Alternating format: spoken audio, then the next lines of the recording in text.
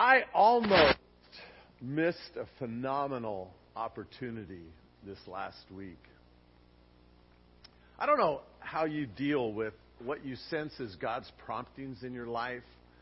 I'm no expert on how God leads and directs, and I find myself, frankly, often confused.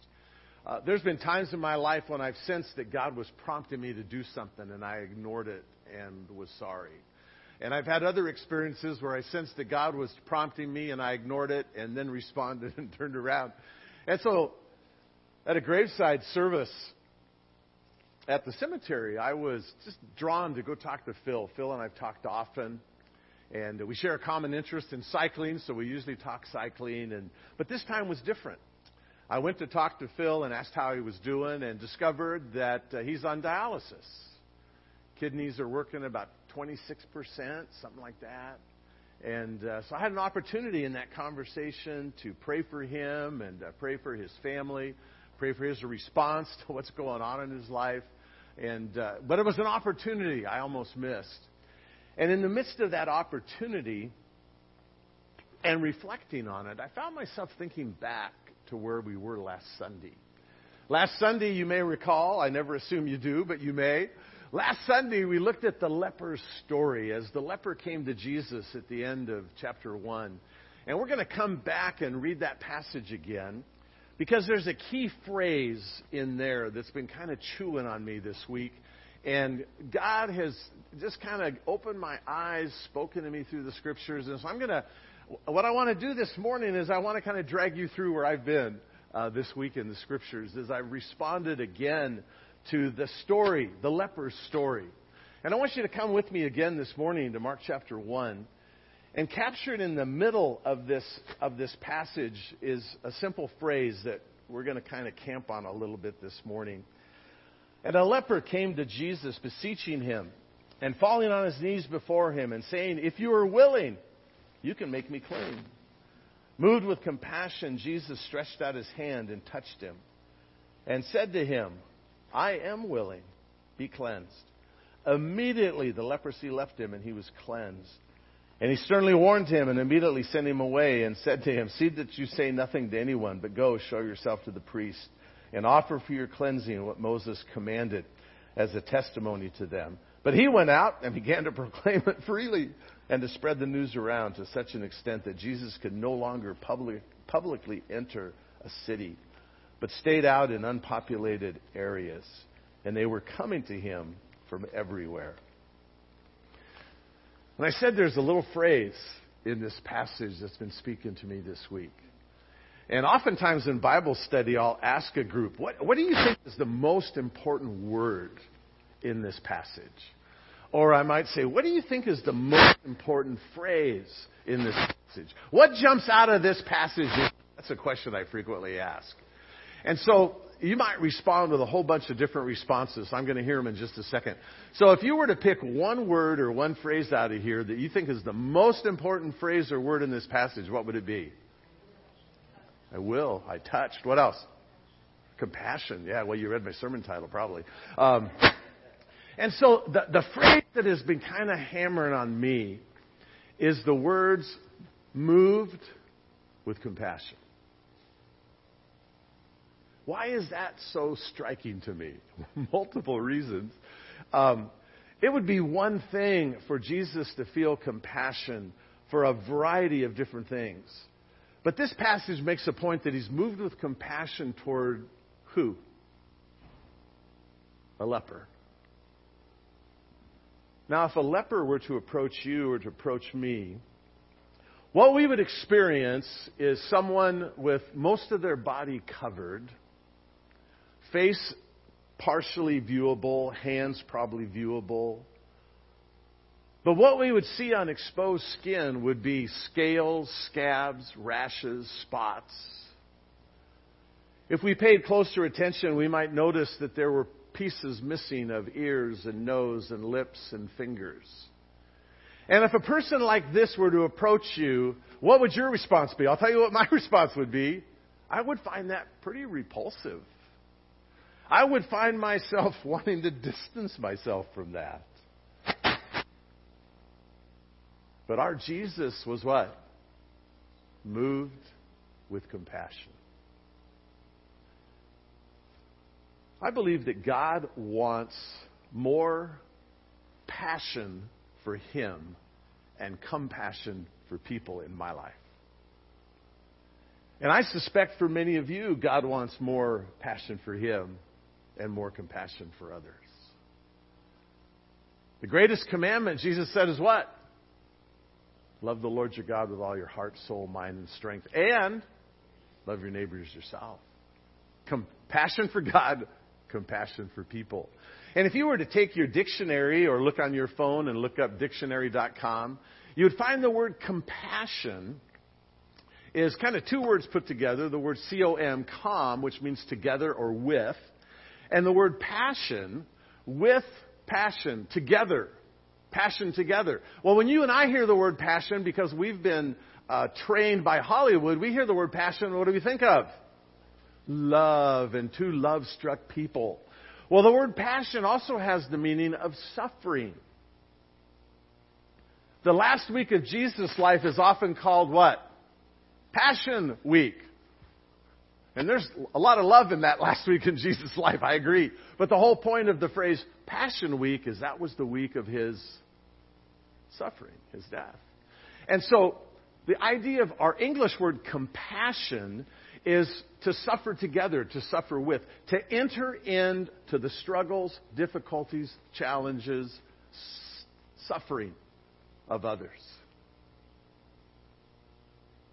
The New Testament word that's translated here, compassion, I told you last week, is a word that speaks of the internal organs, the spleen, the intestines, the bowels. And the idea of this word is it's a very visceral term. The guts are in motion, emotional activity going on. Jesus was moved with compassion. He entered into the suffering of other people. Some of you do that really well. Me, not so much. Honest. I find oftentimes I don't have a truckload of compassion. And I value and appreciate the fact that many others do. Many of you right here are much, much better at compassion. But as I read this passage and I reflect on Jesus' compassion for this leper, it strikes me that God's ambition is that every follower of Jesus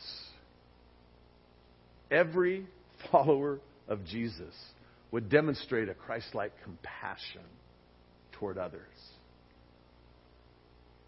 And so I found myself kind of asking myself, so how come I don't have as much compassion as others seem to? Maybe it's a lack of teaching. Maybe it's a lack of models.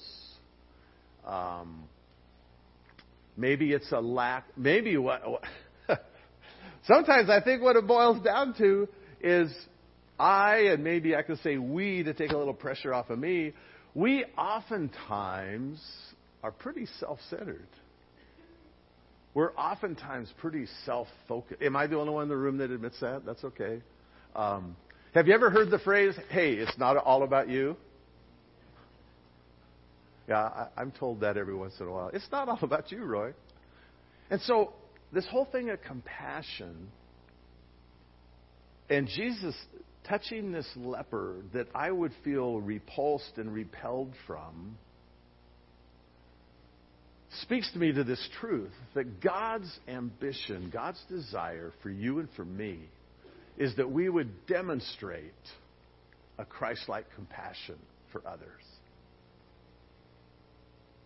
And so we're going to look at several scriptures this morning because as I was going through the scriptures and looking for passages that talked about compassion, and I was looking for examples and models and verses that addressed compassion, the first thing that impressed me, and this should be no surprise to you, is that Jesus consistently models compassion.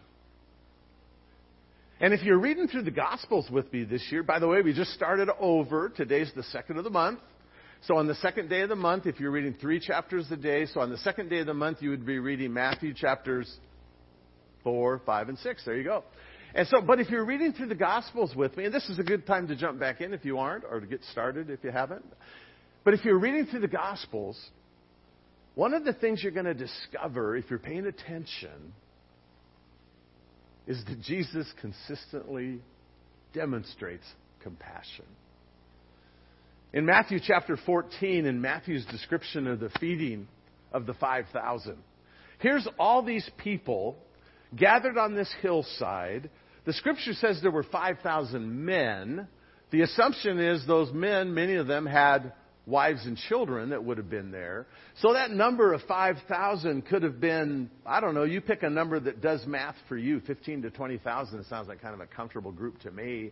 I can't imagine speaking to a crowd that loud without any amplification, but apparently Jesus could, right?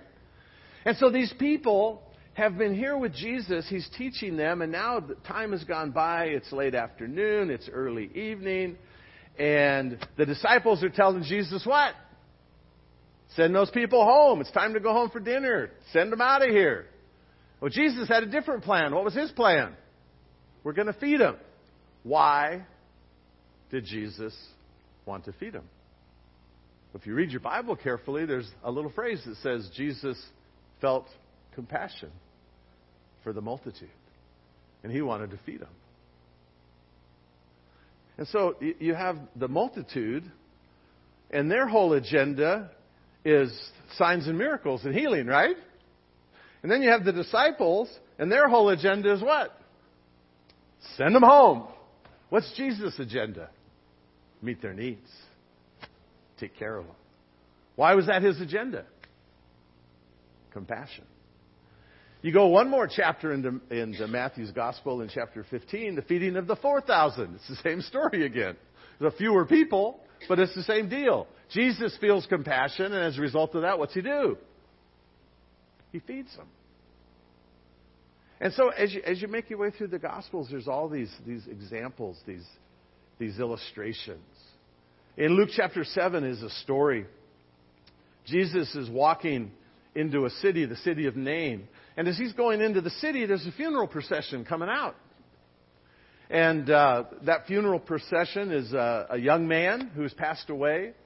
His mother is a widow. And so a widow in that culture has no husband and now has not a son. And so she lacks protection and provision. And Jesus encounters this funeral procession, and what's he do? Stops the funeral procession. Can you imagine walking out here in the middle of Studebaker and stopping a hearse as it's going, And so here's the situation. And Jesus restores life to this woman's son, returns him to her. Why did he do that? Compassion. Scripture says he felt compassion. In Matthew chapter 20, there's a story of two blind men. They're on the side of the road near Jericho, and Jesus is passing through Jericho. And these two blind guys hear that Jesus is passing by. And so they're calling out to Jesus. Jesus, Son of David, have mercy. It's another good word for compassion, by the word, the M word, mercy. And it says that Jesus touched their eyes and healed them. Why did he do that? Compassion. It says right there in the text, he felt compassion. These examples go on and on and on. And you see Jesus consistently modeling compassion. Jesus deeply cared about people, their physical condition and spiritual condition. And that's why when you come to a passage like Matthew 9, in this, what I call a classic text of Jesus' heart, it says at the end of Matthew chapter 9 and verse 35, Jesus was going through all the cities and villages, teaching in their synagogues and proclaiming the gospel of the kingdom, and healing every kind of disease and every kind of sickness. Seeing the people, he felt compassion for them because they were distressed and dispirited. If you have the ESV or the NIV this morning, I think it says harassed and helpless. He saw them as harassed and helpless, distressed and dispirited, like sheep without a shepherd.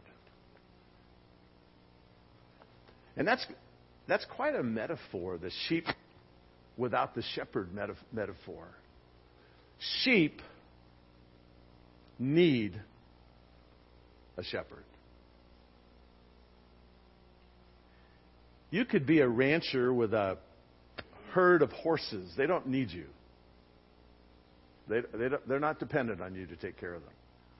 Kind of the same thing with cows, unless you're milking them. You know, they're pretty self-sufficient. Sheep are different. Sheep have these little tiny legs. So what's their defense against predators like a lion, coyote, wolf? What's their defense? All they got is those legs. They're going to run. How fast can you run on those short little legs? Not very fast and not very far.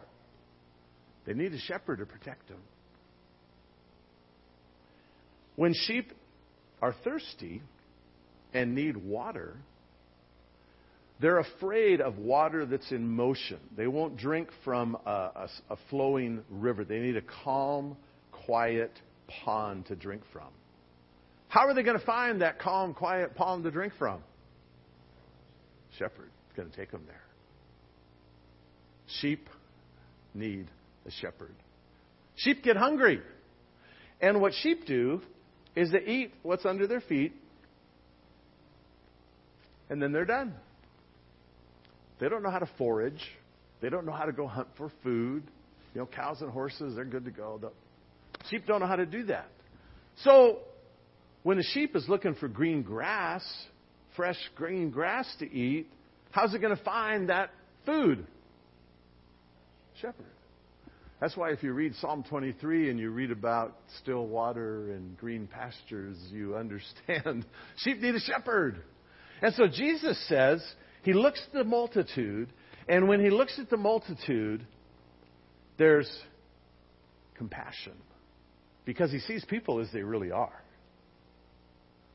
He doesn't see people like you and I do. When you and I look at people, we see their designer clothes, their Air Jordans. I don't have Air Jordans. I have New Balance. We see their Armani shirts. We see the designer clothing. We see their nice cars, their nice homes. And what we miss is the reality of people's lives is they really are what? Sheep without a shepherd. Distressed, dispirited, harassed, and helpless. And so Jesus models for me compassion. And I'm grateful for people in my life who model compassion. And I admire that. But God does not call me to admire compassion. He calls me to do what? Have compassion. Be compassionate. And so as I've reflected on the scriptures and Jesus being moved with compassion and touching the leper, not leopard, the first thing that impressed me was Jesus consistently models compassion.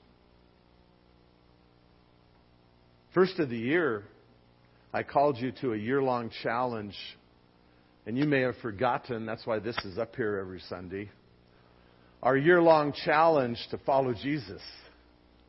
And you've heard me say multiple times in the last, this is May, 4 months, you've heard me say multiple times that I believe God wants us to learn to love Jesus a little more deeply, serve Him a little more faithfully, follow Him a little more diligently. That's what God wants in your life and my life. And so when I look at the scriptures and I say, Jesus consistently models compassion for me, what's God calling into my life for? Be compassionate. Have compassion for people. God wants you and me to be people who demonstrate Christ-like compassion. The second thought that has struck me this week as I've been reflecting on compassion is not only that Jesus consistently models compassion, but God consistently calls me to compassion. It's not just something to read about and be excited that it was true in Jesus' life or to admire it in someone else's life. God calls me to be a person of compassion. And so there's multiple scriptures that speak to this. And just a few, in Psalm 111, Psalm 112, each of those has the phrase, the Lord is gracious and compassionate. But Exodus 34:6 is an interesting passage. In Exodus 34:6, if you remember the story, Moses, this is prior to this chapter, Moses has gone up on the mountain. God has given him the 10 Commandments on 2 stone tablets. Moses has returned down the mountain to encounter what? A party. What was the focus of the party? Golden calf. And Moses' response to the party and the golden calf was what? Threw down the tablets and broke them. And so here in chapter 34, God tells Moses, forget my tablets. You go make 2 stone tablets, bring them to me, and I'll put the 10 Commandments back up. This is Roy's paraphrase, right? You understand. And in that conversation with Moses about these new tablets, in Exodus 34:6, and you've got it up here in front of you, God says, the Lord God, compassionate and gracious, slow to anger, abounding in loving kindness and truth. What was Moses ready to do with all the party goers? Off with their heads. And aren't you glad we have a God who's compassionate and gracious, slow to anger, abounding in loving kindness and truth? Are you glad for that this morning? I sure am. I sure am. Our God is a compassionate God, and I'm grateful. Another passage in Psalm 78:38, which is a fascinating psalm. If you read this psalm, it's recounting the history of Israel. And the whole history of Israel is summarized by the fact that they disobeyed him, they didn't remember him, they didn't do what he said. And here in verse 38 of Psalm 78, it simply says this: He, our God, your God and my God, He, being compassionate, forgave their iniquity, did not destroy them, and often restrained His anger. Then I like this phrase: He remembered they are but flesh. I remember when we were raising our kids, there were times when I would just get a little upset with my children. I'm sure I'm the only father that's experienced that. And I would just be so frustrated and so upset. And my wife had this thing she did where she'd say, remember, they're just flesh. They're just flesh. So she used this passage and beat me up with it for a number of years. But I'm glad that's true of my God. He's compassionate. He remembers I'm just flesh. Just flesh. Then Lamentations 3:21 is another classic verse on this theme. The Lord's loving kindnesses indeed never cease. His compassions, what? Never fail. Never fail. They are new every morning. Aren't you glad for that? His mercies, His compassion are new every morning. The word compassion here in Lamentations is a fascinating word. It's kind of a medical term, sort of, kinda. The root idea of the word is to fondle. And it was used of the mother's womb, nurturing and caring for the fetus, the baby, as it grew and developed. Fondle, nourish, care, compassion. That's our God. His compassions are new, fresh, every morning. Our God. Compassion is a core quality in the character of God. He's full of compassion, mercy, loving kindness, and He calls me to be just like Him. The Scriptures say over and over again, in fact, it was in one of our songs this morning, but it talks about our God being full, rich in mercy, full of compassion. When something's full, this is kind of my take on this. When something's full, what happens? You fill your coffee cup. Any of you ever fill your coffee cup too full and you walk to where you're going to sit down and it's slopping over the sides? I hate that when it happens on the carpet. On the other floor, it's not too bad. But I think of our God being full of compassion and kind of spilling over. kind of spilling over. Our God is full of compassion. He calls me to be a person of compassion. Not only is compassion a core quality in the character of God, but it's an essential ingredient. It's an essential requirement for the people of God. He requires me to be compassionate. Now, normally I kind of push back against when someone's requiring me to do something,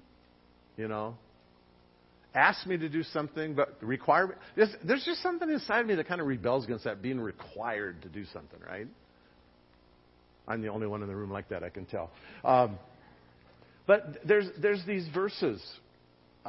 Hosea chapter 6, verse 6, God says, I desire mercy and not sacrifice.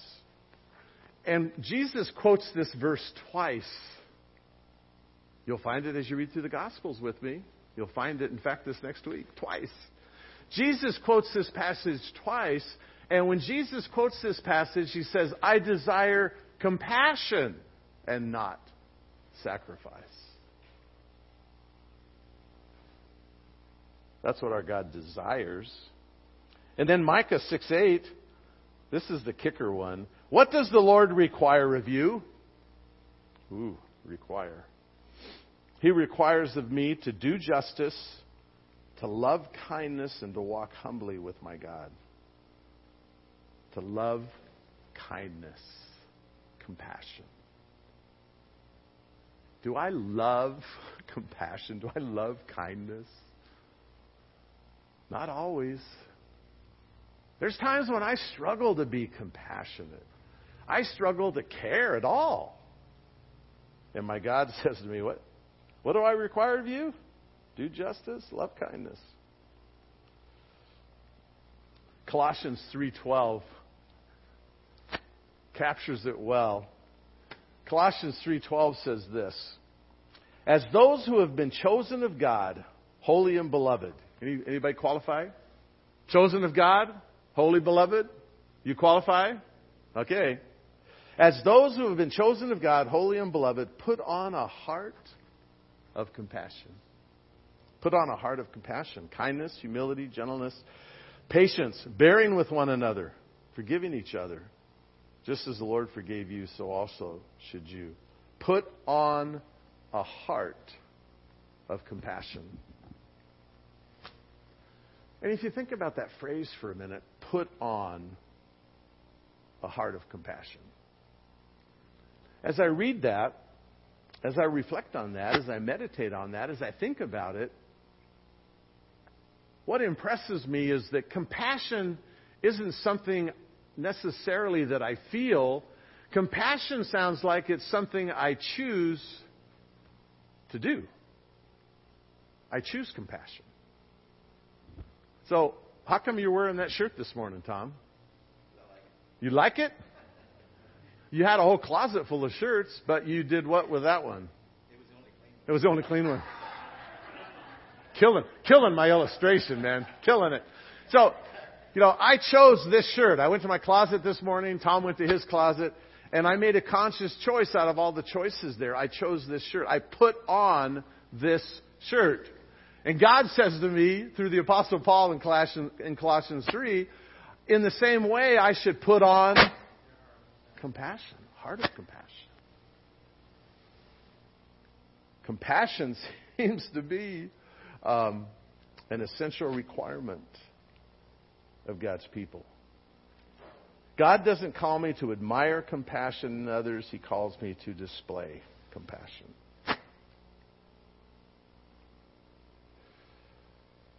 That's tested every day. It's tested every time I get on the freeway. Yesterday I was on the freeway. I'd allowed myself over an hour and a half to do about a 40-minute drive between where I live up by the foothills down to North Long Beach. And I had intended to be at my brother-in-law's memorial service at about 1:15. Service was going to start at 2. And For the next almost hour and a half, I was on the freeway. And I finally arrived at the service at about 8 minutes to 2.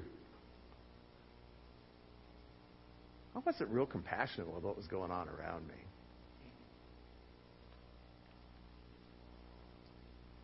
I pull into the gas station to pump my gas. And invariably, maybe I'm the only one that has this experience, but invariably there will be a homeless person who comes and asks me for money. I just don't always respond to that really well. Especially when it's the same guy that's asked me for the third time in the last week. Am I the only one that experiences that? God calls me to be a person of compassion. So I asked myself the question, how do I cultivate compassion in my life? If this is something I choose to put on, something I choose to do, then the implication is I need to kind of figure out how can I do better at this compassion thing.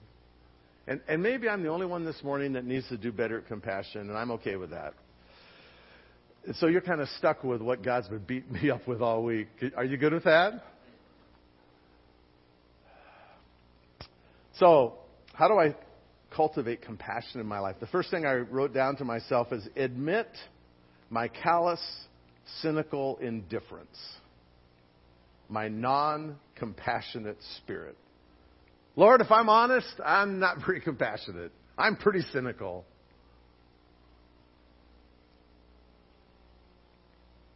Some people have the gift of mercy. Anybody here have a gift of mercy? I do not. Every spiritual gift test I've taken in the last 50 years, I don't have a gift of mercy. Thankfully, I've got a couple other gifts, I think, but mercy is not one of them. Some of you have the gift of mercy, and that's such an important, critical gift in the body of Christ. So important. And so I'm grateful that some of you have that gift. Others of you have had compassion modeled well for you, and so compassion is something that happens more readily than for me. Others of us have tried to be compassionate and have been burned. You ever had someone take advantage of your attempt to be compassionate? I could tell you stories in 50 years of pastoral ministry. I won't go there. But I've been burned. I've been taken advantage of. It's cost me money. And so sometimes I struggle. Lord, I'm kind of callous at this thing. One of the mortuaries that I've done services for over the years over in Ontario has a sign on the wall that their staff sees every day. And it says this: remember that the families we serve don't have funerals every day like we do.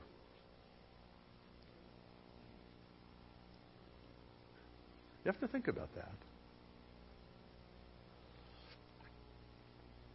So, admit my cynicism, my callous. I don't do compassion well, Lord. And so the second thing I wrote down then was ask God to give me compassion and make me a person of compassion. God has ways of doing that. Usually what that means is He's going to take you through an experience, and because of that experience you go through, you have more compassion for others who have a similar experience. I'll tell you a story about that in a minute. So ask God, Roy, ask God to give you compassion. The third thing on my list, soak your mind in scriptures about compassion. All the verses I've shared with you this morning. The story of the Good Samaritan. Luke 15, the story of the lost sheep, and the story of the lost son, the prodigal son. Soak your heart, your mind in scriptures that talk about compassion. I've thrown some other scriptures in your sermon notes. You can look at those. Fourthly, I wrote to myself, learn to see people like Jesus did, like they really are. Harassed and helpless. Harassed and helpless. See people as they really, really are. The fifth thing I wrote to myself is find contemporary models to emulate. Who's your model? You got a model of compassion? My friend Deanna has for years, 25 plus years probably, been a model for me of compassion. Because she's been burned much, much worse than I have. She's been taken advantage of far worse than I have. And yet, she continues to be compassionate, to care. She and her husband started a ministry to the homeless, and they asked me to serve on their board. And I watched her multiple times through the years. Compassion, compassion, compassion. And I'm with Deanna, and I'm going, no, I'm not going to help this person. I'm not going to, no. And she's pulling out her purse, giving money. Some of you model compassion, and I see it. One of the ladies in our church models amazing compassion. Several ladies, actually. I'm thinking of a couple. One of the men in our church models compassion for me. And he has a blind neighbor that he serves and helps, takes her to doctor's appointments, takes her shopping, uses his car, his gas. And it doesn't sound like it's always really easy. It's not always convenient. Doesn't sound like it's always responded to with great expressions of gratitude. But he continues compassion. And so I'm grateful for models of compassion because I need them in my life. Because I struggle. I struggle to have the compassion that God calls me to. And again, maybe I'm the only one in the room, but that's me. The sixth thing on my list, see problems and trials as opportunities for you to learn greater compassion for others. 2 Corinthians chapter 1 says, "Blessed be the God and Father of our Lord and Savior Jesus Christ, the Father of mercies and God of all comfort, who comforts us in the midst of our tribulation, that we may comfort others who are taken by any tribulation." And so God takes us through things in our life experience that makes us more patient or more responsive or more compassionate to people in similar straits. I had a bike crash. I know that's no surprise to you all. I had a bike crash back in February, late January of 2008. And I fractured my pelvis. And my doctor says I can't put any weight on my left leg for 6 weeks. So I spent a few days in bed, and that just drove me crazy. And so the doctor gave me one of these things, and I hopped around with a walker for the rest of the 6 weeks, everywhere I went with the walker. And I won't say it was the worst 6 weeks of my life, but it was a difficult time. I don't like to sit still. I don't like to be tied down. But one of the things I noticed after that 6 weeks of hopping around with my walker is I'm a lot more understanding and patient with people around me that are walking with a walker, with a cane, wheelchair. I find myself a lot more compassionate because I've been there. I've pushed that walker. It's up in my garage, and I hope it stays there forever. God takes us through circumstances that gives us compassion for people. I had a funeral. It's been a few years ago now. And prior to the funeral, of course, I always engage with the family, have conversation with the family about the father, the mother, the grandfather, whoever that's passed away, gathering details about that person's life so we can celebrate memories as well as look at the scriptures. And I remember this conversation I had with this daughter about her father's funeral. And she's trying to tell me about her dad and the kind of dad he was and things he loved in life. One of the questions I always ask is, what brought joy? What brought joy into Dad's life? And she was awkwardly trying to communicate stuff to me. And she said, there's this thing we don't talk about in our family. What's that called? The elephant in the room thing? There's this thing we don't talk about in our family. And I didn't interrupt her. I was hoping she would tell me what it was. And she did. Dad had spent the last 2 years of his life in prison. They didn't talk about it. They ignored it. But it was troubling to her to come to the end of Dad's life and celebrate his life, and there's this thing we don't talk about. And I shared with this woman that when my father passed away, he'd been in prison for 12 years. In the last 12 years of his life, I had to go visit him in prison. And she started crying.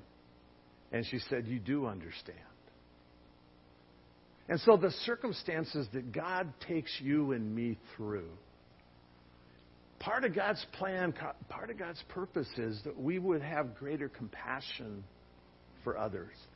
Doors of opportunity for ministry that we would never have open to us. So I need to learn to see those challenges, those trials, those difficulties as part of God's plan to help me be more compassionate for others. The seventh thing I put on my list has been a thing for me for a number of years. Pray with people.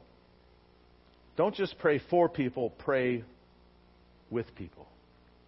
I told you earlier about praying for Phil at the cemetery, praying with him and for him there at the cemetery, and learning about his kidney function and being on dialysis. I think I've told you my story about my friend Solomon. Solomon was a retired guy. He was working part-time at the Forest Lawn up in Covina Hills. Tall, thin, African-American man. We just developed a really great friendship. But what cemented that friendship was one time I encountered him in the lobby at Forest Lawn. And I said, "Solomon, how you doing?" And I could tell right away it wasn't a good day. He says, "I'm not doing too well, Brother Roy." He always called me Brother Roy. And I said, "Why? What's going on?"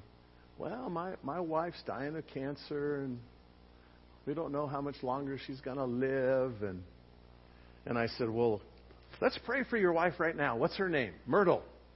And so I grabbed his hands, and we prayed right there in the lobby at Forest Lawn, and all the people around, everything going on. And after I prayed, I said, "Solomon, would you let me come to your house? I'd like to meet Myrtle. Can I come to your house and pray for her, pray with her?" "Brother Roy, you come anytime." He's from down south. And so I went to Solomon's home. He opened the door. Myrtle was in a hospital bed in the living room. And met Myrtle, held hands with Solomon and Myrtle, prayed for her, prayed for him. And within just a matter of a few days, a couple of weeks maybe, Myrtle passed away. And I was frankly very surprised that Solomon asked me to lead the memorial service. It's quite an experience to stand before 200 or 300 people, and all the faces except for about 6 of them are black. And we celebrated Myrtle's life, and we sang, and it was just amazing. But all of that started by praying for Solomon, praying for Myrtle. And so, praying with people. There's an article on the back of your bulletin notes. Ask people how you can pray for them. When's the last time you asked someone if you could pray for them? When's the last time you asked someone, "How can I pray for you?" That is one of the most powerful questions you could ask. And as this article suggests, it opens doors of opportunity. Most people in the world never hear such a question. It's similar to one of the questions Jesus asked. "What do you want me to do for you?" Praying, not just praying for people, but praying with them. So what do I want you to do? Kind of my so what. I want you to do kind of the thought process I took myself through. Take inventory. Personal inventory. Take personal inventory. 3 questions. Am I truly grateful for the compassion that God has shown to me? I hope that's a big yes.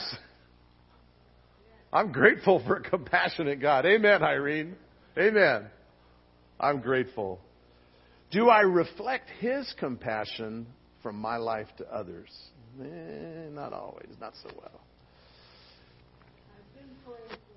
Amen. I need it. You pray for me.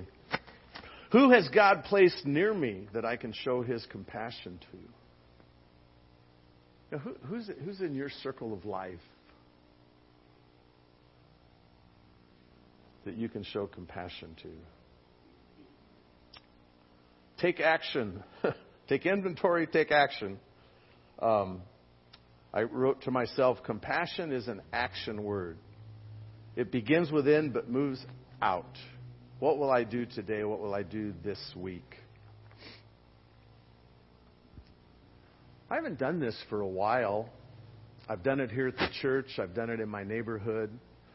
But just to go walk and pray, to prayer walk around your neighborhood, pray for your neighbors, pray for people, pray for God to give opportunity for you to find some practical, felt needs that you might have the capacity and capability of addressing and helping. Just walk and pray. I've done that around our church. I've ridden my bike in all these neighborhoods, and I call that pray riding instead of pray walking.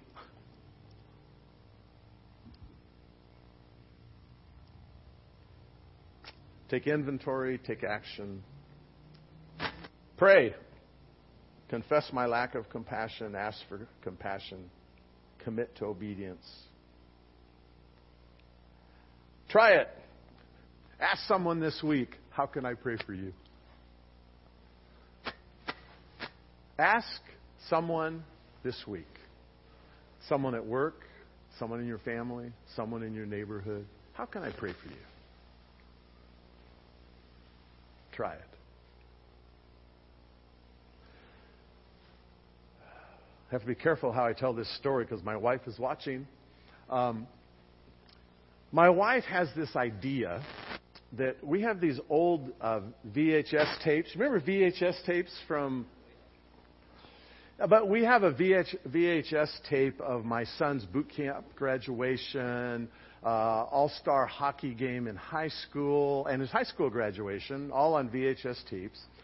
And since we're going to go visit our grandkids in North Carolina, my wife has this idea. We need to convert those VHS tapes to DVDs because nobody has a VCR anymore, right? Except me, I got one.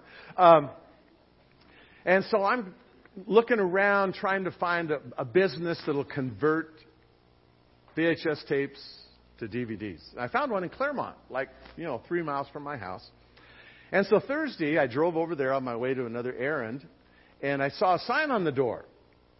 And the sign on the door said, closed. And I'm going, it's 1 o'clock. Why are we closed? I had to go home and take care of my sick wife. Okay, that's a good excuse. So Friday, I rode my bike over there and had my VHS tapes in a little backpack on my back, and that sign was not on the door. And I walked in the door with my tapes, and the guy behind the counter is wearing a mask. Of course, I'm wearing a mask, and so this is all we can see. And he says to me, I know you. And I said, you do? He said, yeah, I recognize your voice. And I said, how's that? And he says, you married my wife and I 8 years ago. I said, really?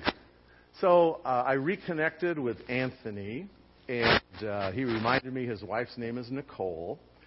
And God has blessed them with 2 little boys, Weston and Ethan. Yeah, Ethan. And so we talked about them and their life and their family and finally got down to business. And I got these 3 VHS tapes. I need DVD. What's that going to cost? That much? Okay. It's for my wife. And she still doesn't know how much it's going to cost, so I'm not going to mention it. And so we did all the business transaction, gave him my VHS tapes, and I got his business card. And before I left, I said, Anthony, can I pray for you and pray for Nicole? Sure. And so I prayed right there in Claremont Photo, whatever place it's called, and prayed for he and his wife and their family, and just asked God to bless them and to bless his business. He told me he'd been 6 weeks without any business because they were closed down because of COVID. And after COVID, it kind of slowly came back. And so I prayed for him, prayed for his wife, prayed for his business, his boys. And hopefully I get to go back Monday or Tuesday and pick up some DVDs. Ask someone this week, how can I pray for you? See what God does. Ask God to make us a family of truly compassionate followers of Jesus. I can be a lot more compassionate than I am. Maybe you just need to be a little more compassionate. People don't care how much you know until they know how much you care. And so as we seek to reach a lost world, compassion is a door opener. Compassion provides opportunity for entrance into people's lives. Lord, all of us could be a little more compassionate. Some of us a whole bunch more. And Lord, it's not something we can work up on our own. It's something we can choose to see people as they truly are. We can choose to express compassion and care. We can choose to be a little bit more like Jesus. And Lord, I pray that, like Jesus, you would move us with compassion, to genuinely care for people around us. People around us are hurting. People around us have challenges and struggles we don't know, we don't see. We see the external. We see the show that's put on. We don't see the real, the true.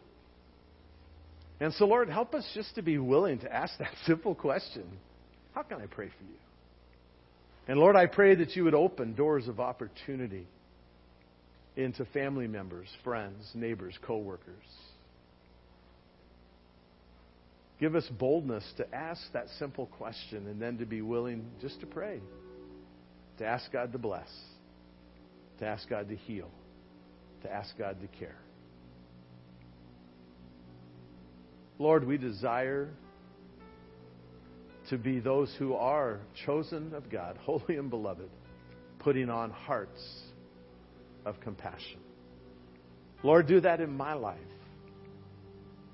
Do that in each of our lives is our prayer together this morning as we ask in Jesus' name. Amen. Would you just stand as we sing this last song? Make it a prayer.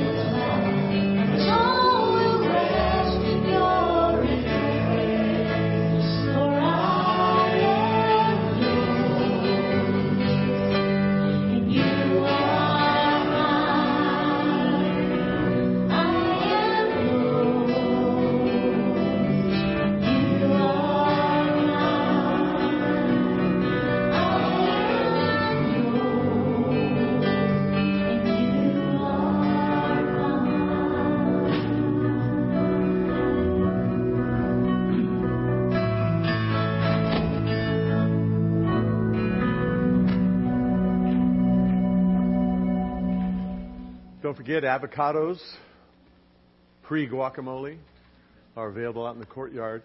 Some of you have been asking about how our search for a new pastor is going. You're getting kind of anxious.